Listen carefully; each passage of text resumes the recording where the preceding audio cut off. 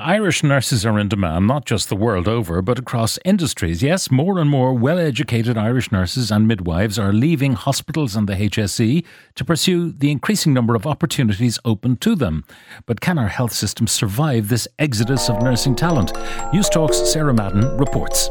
Australian hospitals and others abroad have long seen Irish nurses as ripe for poaching.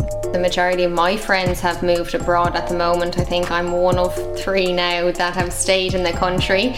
But a new wave of Irish nurses are changing career paths instead of postcodes. A lot of the colleagues who I did my training with are now working outside of those traditional nursing roles. Wellness, app creation and even medical script writing are offering opportunities to nurses. I would do fillers, cheeks, jawline, chin, profilo, lift and threads, any treatment that involves a needle. So why are our nurses leaving the hospitals and HSE behind them? You have so much knowledge inside, but it's just not appreciated. As good as it feels being there, it can be very heartbreaking. And how can we avoid a mass exodus from the health system?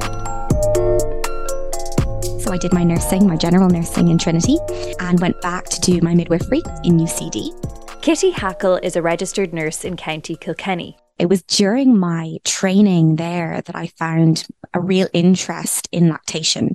So in supporting families in breastfeeding and nursing their babies and in infant feeding in general.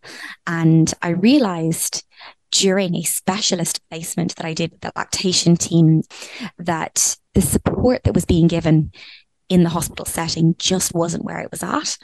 And so I knew that, 10 minutes at bedside was never going to be enough, whether it was nursing care, midwifery care, or lactation support.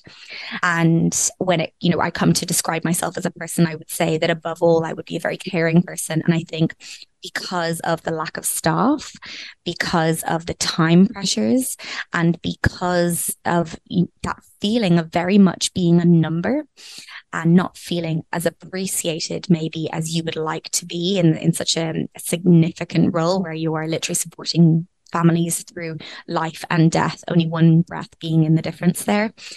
And so I knew from there that it was going to be something in the private sector or working for myself that I knew I wanted to do. Kitty now works as a lactation consultant, antenatal educator, hypnobirthing instructor and doula. Her Instagram handle is Birth Baby and Beyond. Social media is offering nurses and a lot of other healthcare professionals the opportunity to find roles for themselves that offer not only more flexibility, so with hours, you can pick and choose your own hours. I, for instance, only work around my kids. So I work nap times, night times when they're in bed, and then I work whenever my hubby is home. And that's incredible. I never would have been able to do that with the HSE. I have a whole lot more autonomy in the support that I offer, more independence, and certainly per hour a higher salary. So it makes it all much more worth it. And I feel much more valued by those who I care for and support in the work that I do. Working for yourself comes with challenges of its own. But Hannah Sororgan says nursing prepared her well for business. In nursing, you learn to multitask, you take anything as it comes and you adapt to things basically. So there's a certain way to talk to people and, make sure they're at ease. So you definitely do learn a lot from nursing.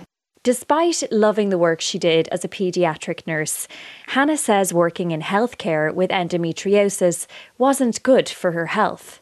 I started just looking at my own work-life balance. This shift pattern did not suit me, the hormonal imbalance. So that's when I started looking, at alternative routes. According to the Irish Nurses and Midwives Association, just over 70% of nurses and midwives in Ireland have considered leaving their area of work.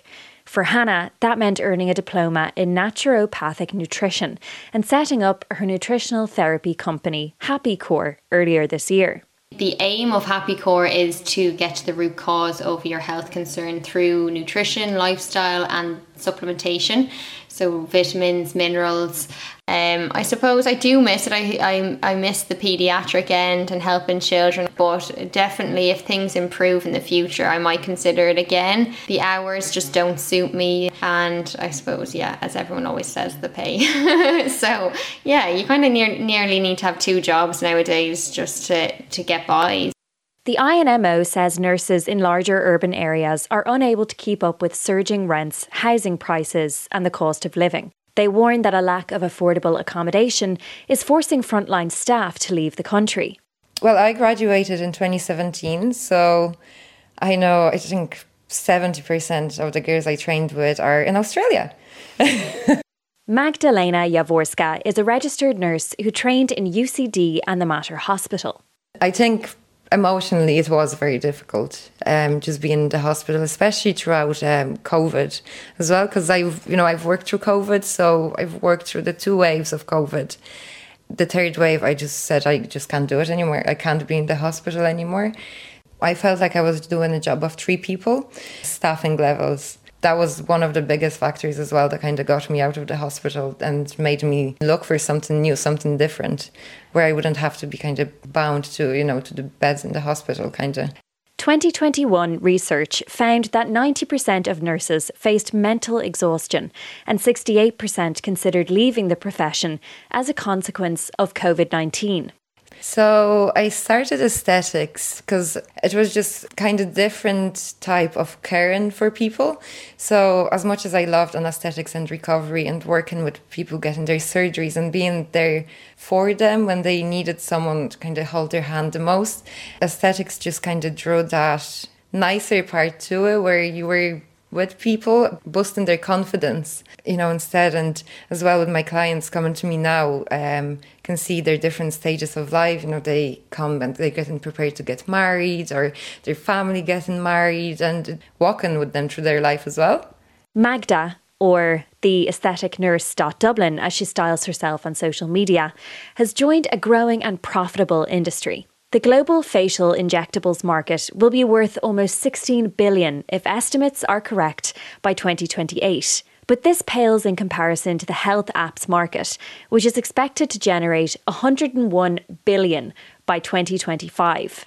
So Gentle Birth, we turned it into an app probably about 4 or 5 years ago now. Really, it was, how can I put a little midwife in everybody's pocket? Tracy Donegan is a graduate of DKIT School of Midwifery. Currently residing in Texas, she's the founder of not 1, not 2, but 4 health and femtech apps. Nursing women and midwives, we're the ones that are seeing where the gaps are and the needs for women. So CUMH did a study comparing moms who had gone through the Gentle Birth program compared to their standard antenatal classes, and our outcomes were incredible. So we had fewer women who needed epidurals, significantly fewer women who were induced, and significantly higher breastfeeding rates. I think our hospital breastfeeding rate was something like 96%, which is equivalent to home birth breastfeeding rates. A degree course since the 1980s, Irish nurses are some of the best trained and brightest in the world. Courses regularly fetch well into the 400s in CAO points, while popular choices have demanded over 560 points in recent years. But Tracy says the current hospital and HSE system offers little progression to ambitious young nurses. Typical progression for, let's say, a midwife might be to you complete your 4 years of midwifery, you work within the hospital system for a few years, maybe you get promoted up one step. I mean, we don't even have like a lead midwifery CEO as such, in Ireland. So they're stuck within a system that really doesn't encourage entrepreneurship. I think more midwives are thinking outside of the box and are thinking, there's got to be something better. Nurses have more opportunities to transfer their knowledge and skills than ever before. But according to the Nursing and Midwifery Board, the estimated cost of training one nurse in Ireland comes in at €56,378. With 2,055 nurses graduating last year, that's an annual bill of almost €116 million. So what can be done to keep these nurses within the system? Philny Hay is General Secretary of the INMO. The most significant issue that is raised is the approach post-COVID. There is an increase from our surveys in those who are indicating that they feel